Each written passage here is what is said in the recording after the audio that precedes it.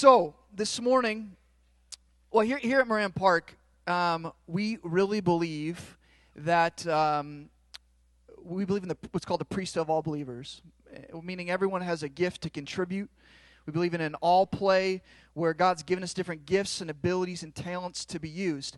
And the thing that we continue to fight against is a culture and a tradition that says, well, the professionals get to do all the stuff. The professionals get to do most of the work and most of the gifts. That's garbage, man, because you got gifts too that you get to use. And so that's why even during times of worship, when we gather together in the morning, we try to provide more outlets for you to use your gifts. So if your gifts are like dancing and stuff, right, we have all this open space in the front. I've told you that before. Why do I sit up front? So I can do a little dancing, right? It's we have these two chairs right here. There's nothing special per se about the chairs, but we do believe that God pours out gifts of the Holy Spirit from tongues to interpretation to prophecy to words of knowledge, words of wisdom, and blah, right down the list. And we want to give you an outlet to use those gifts. And so if that's something on your heart, you feel like God's giving you a gift to share with Moran Park, you just come up to these two chairs, and it rotates who's in it every Sunday. But come and talk to them, and we try to do it in an orderly and God-honoring way that edifies the body and builds up the church. And so we try to provide outlets for that. So if you've grown up in the church, likely is that you grew up when the senior pastor would probably teach 50 weeks out of the year. I don't teach 50 weeks out of the year, not because I don't enjoy doing so, but because there's a lot of other people at Moran Park who have a gift of teaching besides myself. And we want to make sure that we provide space and opportunity for people to use their gifts.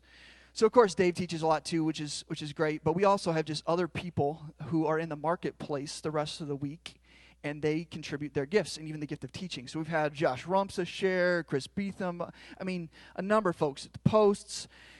And so this morning, we have someone here in Moran Park who's got a gift of teaching. And I'm going to invite her up. Alicia, come on up. Give Alicia a round of applause.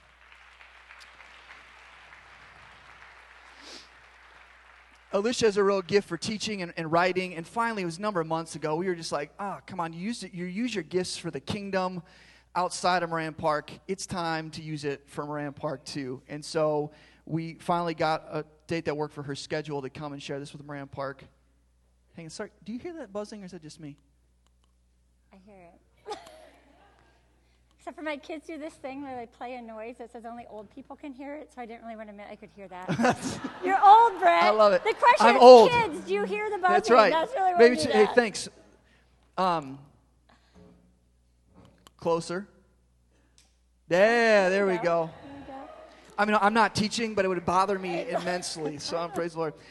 Alicia and her husband Rob have 5 kids, and if you're in the balcony, you probably haven't seen them a ton.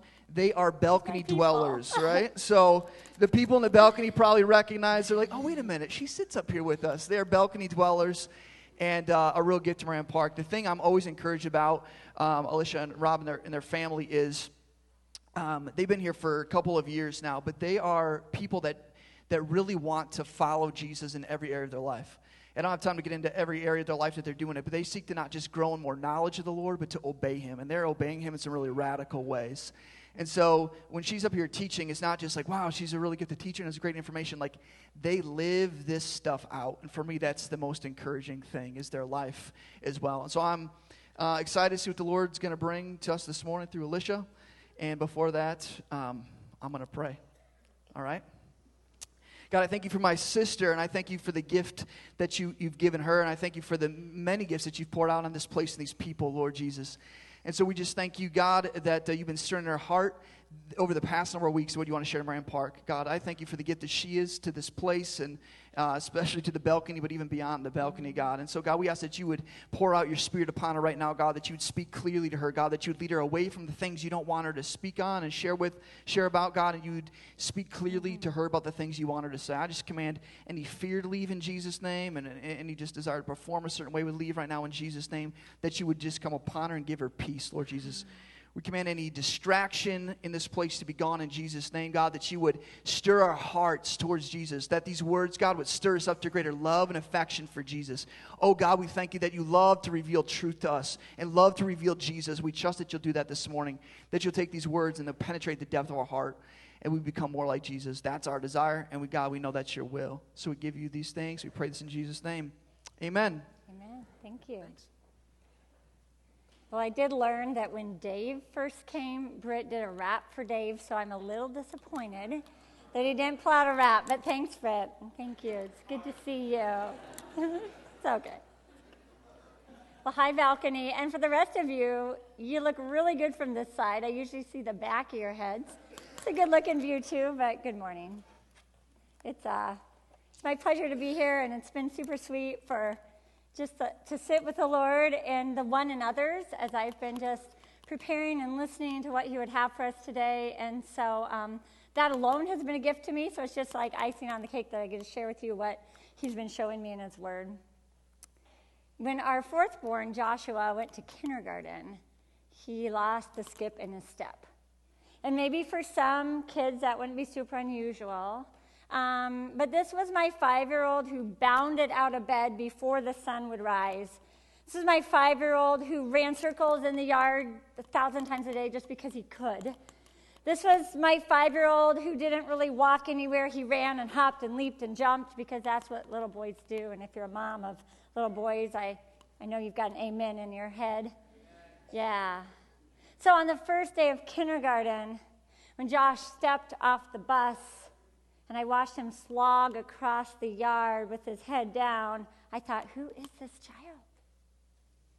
And the next day, when he got off the bus, sloshed across the yard in the same way, I had to swallow this lump of tears. Who is this boy? I don't have time for the backstory when his brother told him that, when he told us on the way to school that he'd rather go to jail, and his teenage brother told him it was basically the same thing. I don't really have time to unpack that story. It might have had something to do with the slogging legs, but the truth was this boy that used to be happy and bounding and content suddenly had settled in a place with a little sad heart and just a lot of insecurity. And so I prayed through this, and we talked about it a lot, and as I would listen to his days at school, I couldn't really hear anything that was off. It didn't make a lot of sense. I knew his teacher. He had an amazing, life-giving teacher, a woman who was just crazy in love with Jesus. Her room was filled with light. He was in a school that was lively and safe, and so it didn't make sense that kindergarten was stealing his joy. And so probably a week into kindergarten, I found myself in the hallway, and I was chatting with his teacher, just sharing kind of the concerns. This is how it's been going, and she listened with an understanding nod, and she assured me that what was happening in the classroom looked good. He was doing his work, and he seemed to be engaged, and then she just paused, and this very wise kindergarten teacher said, "So what does Joshua do at recess?" I thought about it. I thought about the things he'd told me, and I said, well, it sounds like he mostly sits alone on the swings. See, this little boy of mine who lived to be outside and run around and play, and who had been absolutely convinced that recess was the best subject of school, suddenly got to recess as a small little kindergartner and found that it was pretty overwhelming to be the little guy on the playground. So he sat on the swings. And the bummer was I hadn't ever taught him how to pump. See, that's what happens when you're 4 out of 5. You don't learn those things. So I told the teacher, I think he just mostly kind of hangs on the swings, and the real bummer is, he doesn't have anyone to push him. The teacher smiled and said, aha, I think I know how we should pray. I really think Joshua's going to flourish when he finds a friend. So together we agreed to pray towards that end, and really only just a couple days later, that yellow bus pulled up the driveway, and sure enough, the door opened, and my little stream of kids walked out, and the tail end was Joshua, and this time he was bouncing across the yard. His backpack was bopping on his back, and I thought, aha, something happened. So over snack, the story spills out. He's telling me about his day, and he says, Mom, at recess, guess what? I met a friend. Okay, this wasn't any friend. This was a friend who knew how to make the swings soar. And by the end of recess, this 4-foot answer to prayer had taught Joshua how to do the same. Everything about kindergarten changed from that point on. Joshua began to gain his confidence. The skip in his step returned. Together, he and his friend Aaron navigated kindergarten life. They got brave enough to do the kickball games with the big kids. They got brave enough to actually terrorize the little girls, I'm pretty sure. Everything changed.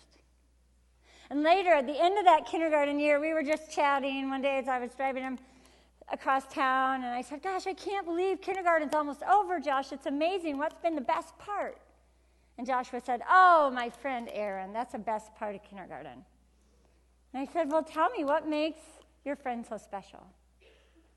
I looked at Josh in the rearview mirror, and he was thinking about it just a minute, and then his eyes lit up, and he said, Mom, Aaron is a friend who made my legs brave. Yeah. I think when I look at Paul's words and his letter to the young believers in 1 Thessalonians, I think Paul understood that we all need people to make our legs brave. See, Paul writes in 1 Thessalonians a couple times, actually twice over, really close together, in chapter 4 and in chapter 5. 1 Thessalonians 5, I'm just going to read the one time he says it, 5:18. Therefore, encourage one another and build each other up, just as in fact you are doing. Encourage one another. I'm guessing that not many of us dangled on a swing alone this week. Maybe you don't have any kids on the swing. Someone did. But I bet that some of us spent the week dangling in doubt. And I'm guessing that not many of us need to have a push on the swings anymore. Maybe your mom taught you what I failed to teach mine. But I'm guessing that a lot of us sure could use a push out of our comfort zone, a push to actually take the step and do that thing God's been asking us to do, a push to speak life and truth to someone who needs to hear it. I'm guessing we could all use a push. And though many of us probably don't feel afraid anymore at the thought of stepping into a kickball game with big kids, there's a lot of us who probably feel afraid to step into a new venture as God is leading, to step in a new way of obedience. I'm guessing that in this room we have people who are afraid to step away from some comfort they've known, from an unhealthy relationship, an unhealthy habit, a secret sin. We might not be kindergarteners, but we could all use people in our life who make our legs brave. That's why I love this letter to the Thessalonians, because Paul sort of lays out these bookends for our faith.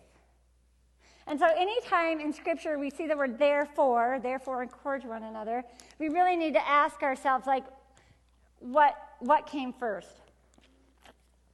I'll admit it, before I was a mom of five, a writer, a speaker, I was a teacher. And so I'll give me a little English teacher nerd moment, if you would, because I love words. I love words so much, I asked for a dictionary for my first grade birthday, to which my family mocks me to this day.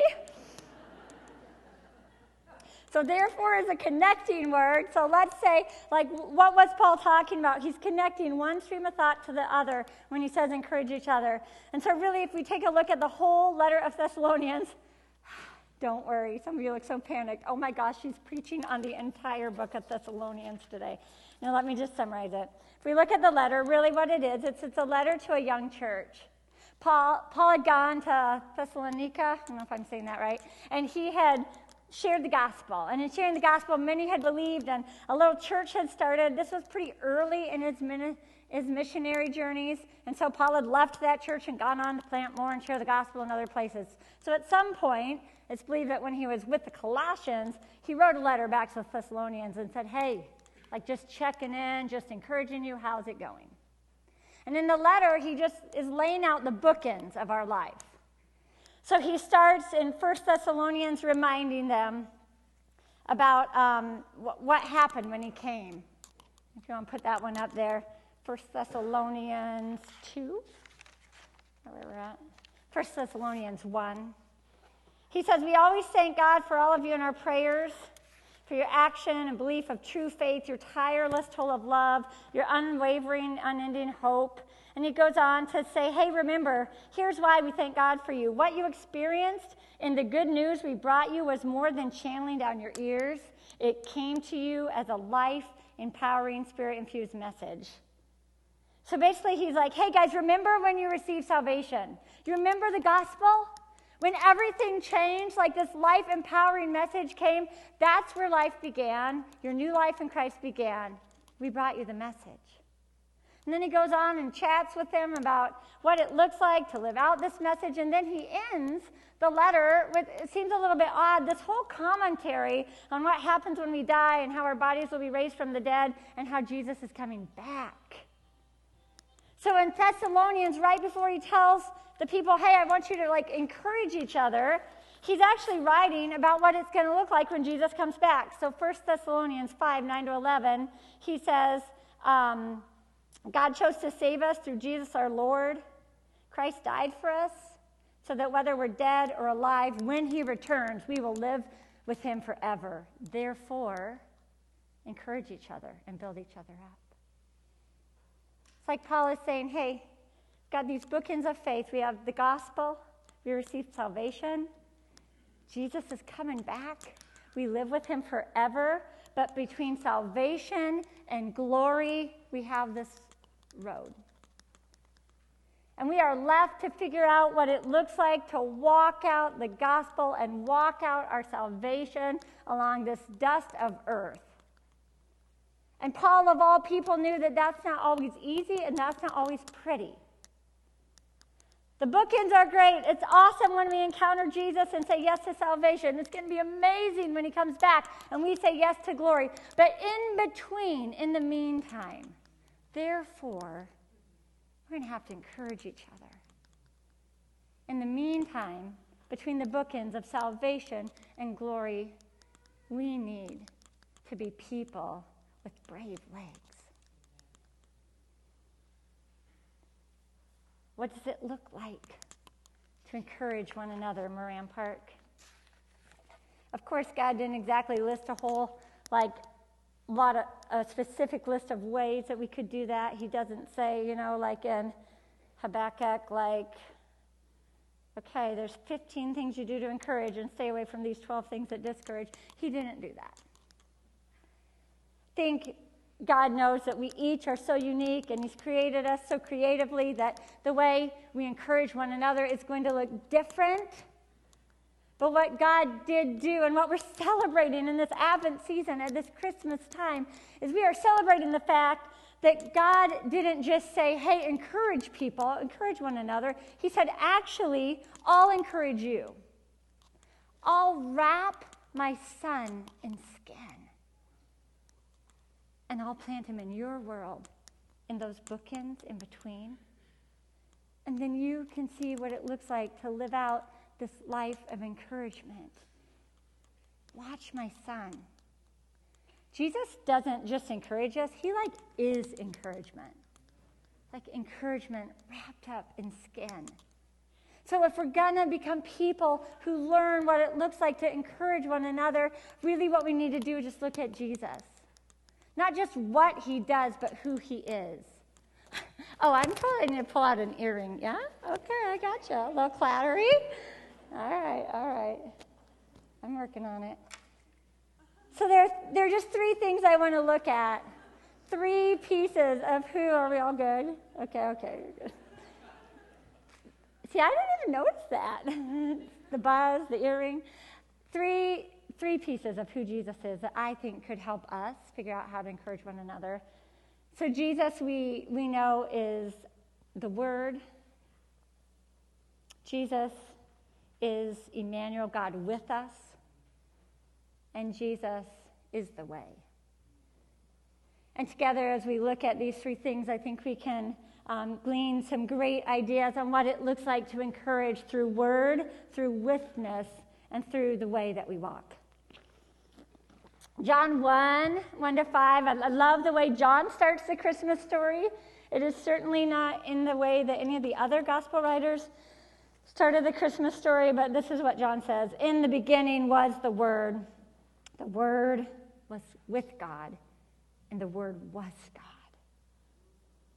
Later in verse 14, he says, the Word became flesh and dwelled among us, and we have seen his glory.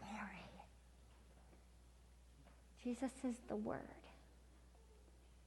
And when we stand at this bookend and say yes to salvation, that living Word moves inside of us. We have seen his glory. We haven't just seen it. Inside of us dwells the living Word. And because we are carriers of the living Word, we can encourage one another with words. I think so often in today's world, words have become super cheap. You get on your favorite social media and you do a little browse through, and you will have more words in your head than you probably need in a lifetime, and you'll have it in 3 seconds. We fling words and let words slip, and we say so much that pretty soon I think what we've forgotten is what the proverb says, that a well-timed word is like an apple of gold in settings of silver.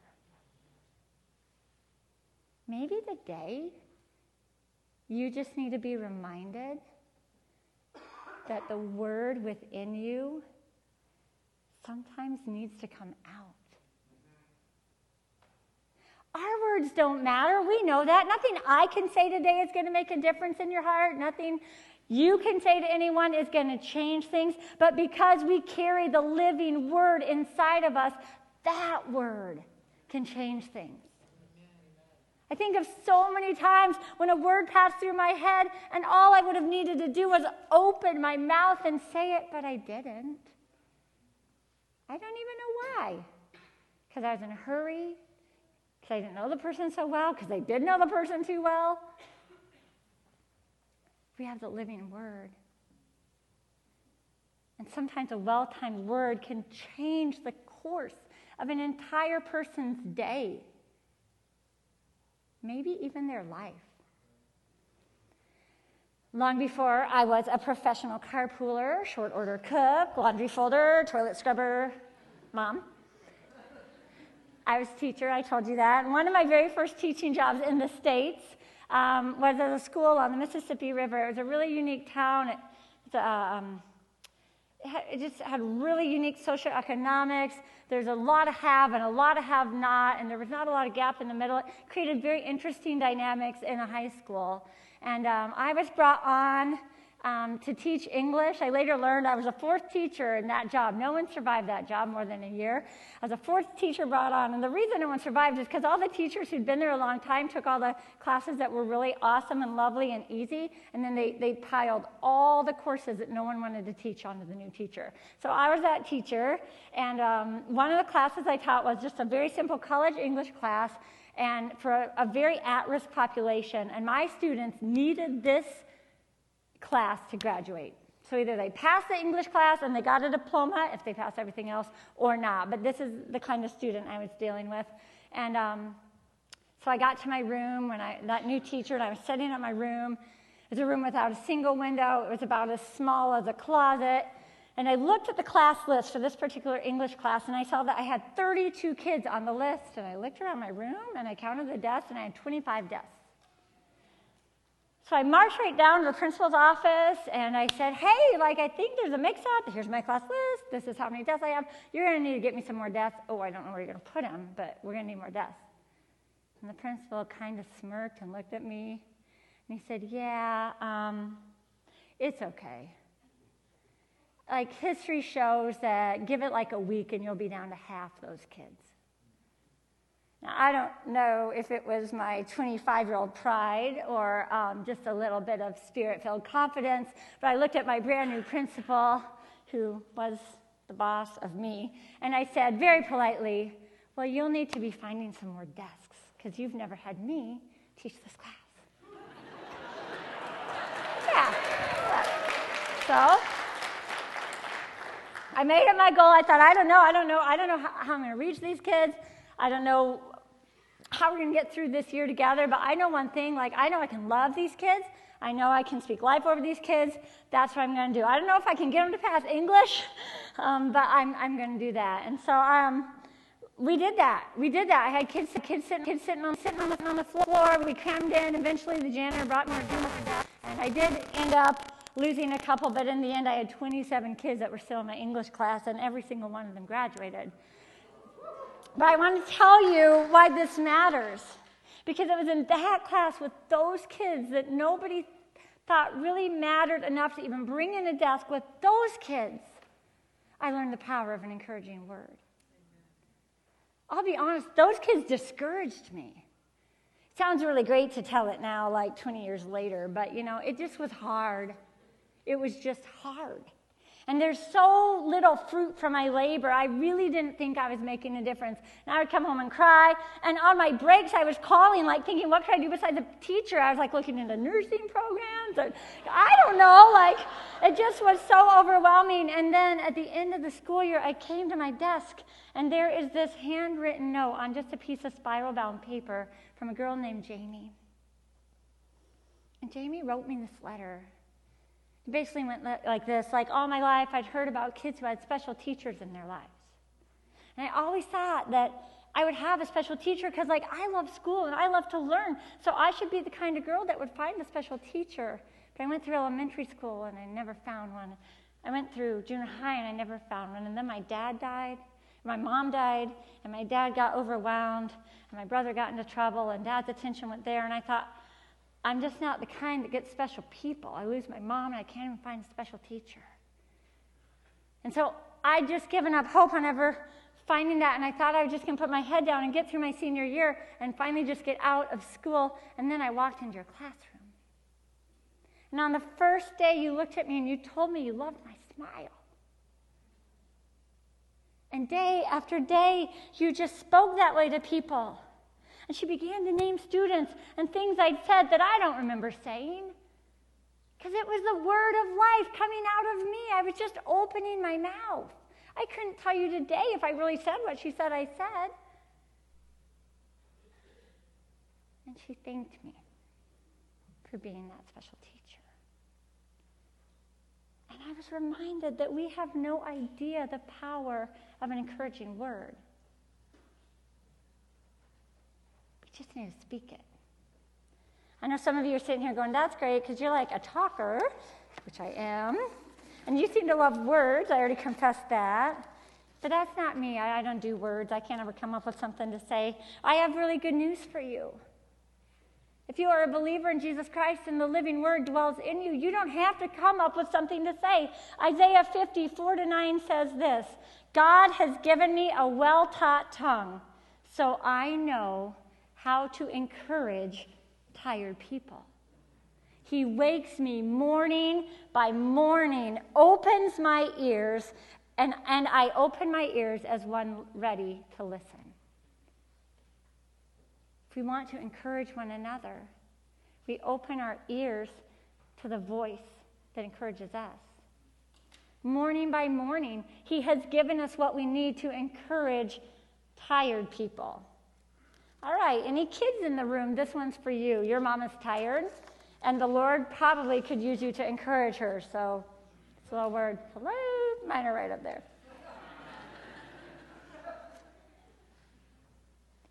We can encourage people because we have the living word. But sometimes, let's be honest, words do fall short. There are times that words aren't really the thing that are needed in a certain situation. I often look at Job's story, and if you're familiar with the Bible, Job is a story of a man who endured great suffering. He lost everything. He lost his family. He lost his crops. He lost his health. He just lost everything. And he's sitting in the dust, refusing to curse the Lord, and his friends come to encourage him. And it starts out okay as three friends come and they're saying some kind of encouraging thing, but the longer they talk and the more they talk, it just starts going downhill. And at some point when you're reading Job, you're like, just stop talking. Later on, when God finally speaks at the very end of this book, he says to the friends, stop talking, be quiet. That didn't help. And I remember reading through parts of Job with a mix of young girls. We were doing Bible study, and one girl said they just should have gone and been quiet. It's true. Jesus is indeed the living Word, but also the Bible says that he is Emmanuel, which means God with us. When Joseph is debating what to do about Mary and her pregnancy and this baby that she claims is the Son of God, and he's just trying to figure out what to do with that. That's how our Christmas story starts. It's not as tidy as we like to picture it. And an angel comes and says, it's all right, Joseph, everything she says is true. It matches right up with what the prophet said. So Matthew 1:23, look, the virgin will conceive a child, she'll give birth to a son, and they will call him Emmanuel, God with us. I think that is my favorite line of the Christmas story. It's like God looked at the mess we were in, and he didn't just speak a word, you can do it, you're going to be all right, just keep trying. He actually wrapped himself in flesh and came here. Jesus relinquished the throne and stepped into the throes of our mess. And he said, hey, I'm here. I'm with you. I'm with you. And sometimes the best way to encourage one another is simply to offer our witness. I think this is one of the hardest things. Because we are busy people. And we have agendas and schedules and things to do and places to be. And witness requires time. Sometimes more than a perfect word, there are people in our life who just need our imperfect presence.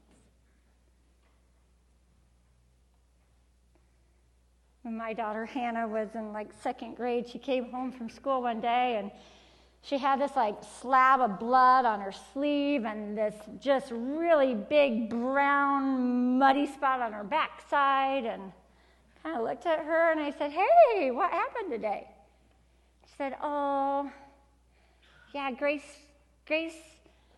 tripped on a kickball at recess and then fell in a puddle. Try not to laugh as I pictured that fiasco. And I said, oh, so did you help her? Yeah. I said, well, did you run and get the nurse? And Hannah laughed and said, Mom, you know I can't run fast. I got the fastest boy in school to run and get the teacher, and then I just sat with Grace. I said, in the puddle? Uh-huh. Hannah got real quiet, and she looked at me, kind of started studying herself, and I think felt a little bad about the mess that she'd made. And she said, Mom, I just thought Grace needed someone to be with her while she was waiting for help. Sometimes we really don't have what we need to help. I can't fix that for you. I wish I could change your circumstance, but I can't. But here's what I can do. I can sit with you in that puddle. I can offer you my witness. Because once again, those of us who carry Emmanuel within us, when we step into a situation, we bring Jesus into the puddle. And sometimes the best way to make someone's legs brave is just to get in the puddle with them until they can stand on their own. I don't know what that would look like for you, Moran Park. Maybe here on a Sunday, what that means is someone is sitting beside you during worship and you notice that they've just kind of overcome. There's tears, sort of beside himself. You don't know that person super well, so it's a little weird. You're not sure, do I pray for them? Do I say something? And maybe as you pray, you just feel like the Lord, you know what, just put your arm around them. Give them a little squeeze. Maybe college students, you're like moving into this time of stress and cramming for final exams, and you're noticing there's someone in your dorm that just seems off, crabby, struggling. Your first instinct is just push them away, like, I do not have time for someone like you. I got my own deal. But the Holy Spirit says, actually, that person's the one. Just need you to knock on their door. Just be with them a little bit. I have friends that do this so well, so well. They show up at times when I haven't even put words to what I need, and I don't know myself what I need, and they just show up. A couple years ago, we were just in the middle of just a hard spot. I had a kid who was struggling. We had an adoption that was falling apart. Had a brother-in-law that was battling cancer and wasn't winning. Just was in a tough spot. And I hit a week where I was just done with it. And I had a friend who called me and said, yeah, we were supposed to have a coffee date. Can you make it? Can we meet? And I said, no, I can't even do it. I can't. Haven't showered in 2 days. I haven't combed my hair. I just can't even leave the house. I'm sorry, I can't do it. And plus, I have like 1,700 loads of laundry that need to be folded if my kids are going to go to school and something besides their underwear tomorrow. So I hung up. I felt kind of bad for ditching my friend. I got all my laundry out, poured it in a pile, and suddenly the doorbell rang. And there stood my friend with 2 cups of coffee. She said, I'm here to fold laundry. She walked in and then she said, I have never seen this much laundry. My friend sat right down in our living room and folded laundry on the dirty carpet, and we brushed the dog hair off the clean laundry, and we drank our coffee. And I will not forget how my soul was buoyed by her witness. We didn't talk about the mess. We didn't talk about the things going on. We didn't even talk about anything that I can remember that mattered, but we were just together. Sometimes we need to offer someone a well-timed word, and sometimes we just need to offer them our witness. And sometimes the best way to encourage another person is simply by the way that we walk. Jesus says in the Gospel of John, I am the way, the truth, and the life. When we watch the way Jesus walks, we learn what it looks like to walk out life in this broken world. I think sometimes we underestimate the fact that our personal history and story with Jesus has a ripple effect. Hunger is crazy contagious. If you do nothing else right now but chase hard after Jesus and fan the flame of your own love for him, and you begin to live in a way that's radically in love with Jesus, I guarantee you will encourage someone without even knowing it. My teenage daughter, a couple summers ago, just had this beautiful encounter with Jesus where he started to stir in her an unnatural hunger for his presence. And I would look out the window on a summer's day and I'd see her out on the deck with her Bible and journal, but a lot of times she just looked like she was off in daydream land. And she just was drawn to spend time with Jesus as a 16-year-old maybe. And then she went that summer to Wyoming to be a camp counselor for kids, and when she got there, God showed up. She came home and we were processing what it looked like, how God used her, and she said, I don't know what to tell you other than hunger is really contagious. And it's like those little girls saw how hungry I was for Jesus, and every time we opened the Word, they got hungry too. I think that's why Paul, when he writes to the Ephesians, reminds us, follow God's example as dearly loved children and walk in the way of love, just as Christ loved us and gave himself for us as a fragrant offering. The way that you walk matters. The way that you walk can encourage or discourage your brothers and sisters around you. When I was a 16-year-old myself, I went to church camp as a camp counselor, and I was paired with a college-age girl named Heidi. And so we did life together for a week. We tended to these little ones in our cabin, and Heidi and I didn't have a lot of talk time. When you have like 12 first graders between you, you don't talk a lot. But I watched Heidi all week. And Heidi intrigued me because there was nothing unusual about the way Heidi looked. There was nothing actually even memorable about Heidi's giftings or skill set. But Heidi shined with a light that I just had never seen. She had a confidence in her step that I'd never witnessed. She was just infused with a joy that I had never encountered. And as I watched Heidi all through the week, I just thought, what does that girl have? On the last night of that camp, we lay on the beach under the stars with our little girls around us for the last night's sleep out.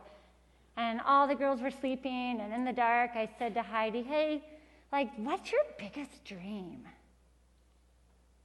And Heidi said, oh, I just want to love Jesus more.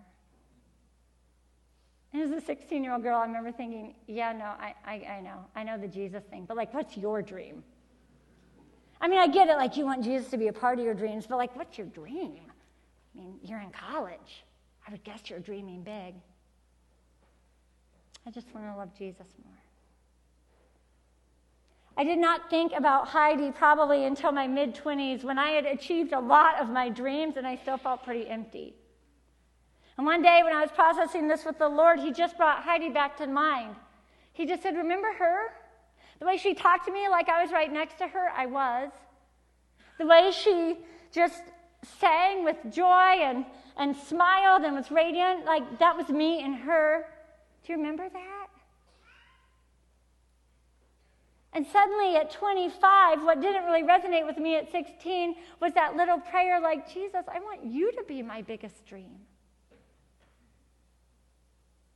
Heidi didn't know that 10 years later, the way she walked out life at a church camp with first graders would move a woman in her mid-20s to say, I want it too.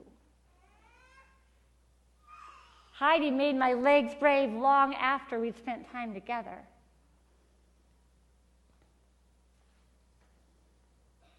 Therefore, encourage one another and build one another up. Moran Park, we are invited to be a people who walk between the bookends with brave legs. And we are invited to encourage one another with the word, with our witness, and with our walk. May we do that as a church. Well, I'd like to pray. Jesus, oh, God with us. Thank you for coming and sitting in the mud puddle with us. Thank you that you did not just leave us between these bookends to figure out what it means to be people of faith and people of joy and people of encouragement. Thank you that as we press closer to you, we can see what it means to encourage. Thank you that we don't have to come up with the words or the ideas or a strategy to become encouraging people. We literally, Lord, just need to tune our ears to you. Walk in step with your Spirit. Open our mouths and speak when you give us a word. Close our mouths and be present when you say be quiet. Walk in a way, Lord. Walk in a way that points others to you. Could that be what Moran Park is known for? Jesus, move us to be people who make one another's legs brave. We pray this in your glorious name. Amen. Hey, as Seth comes up, and thank you.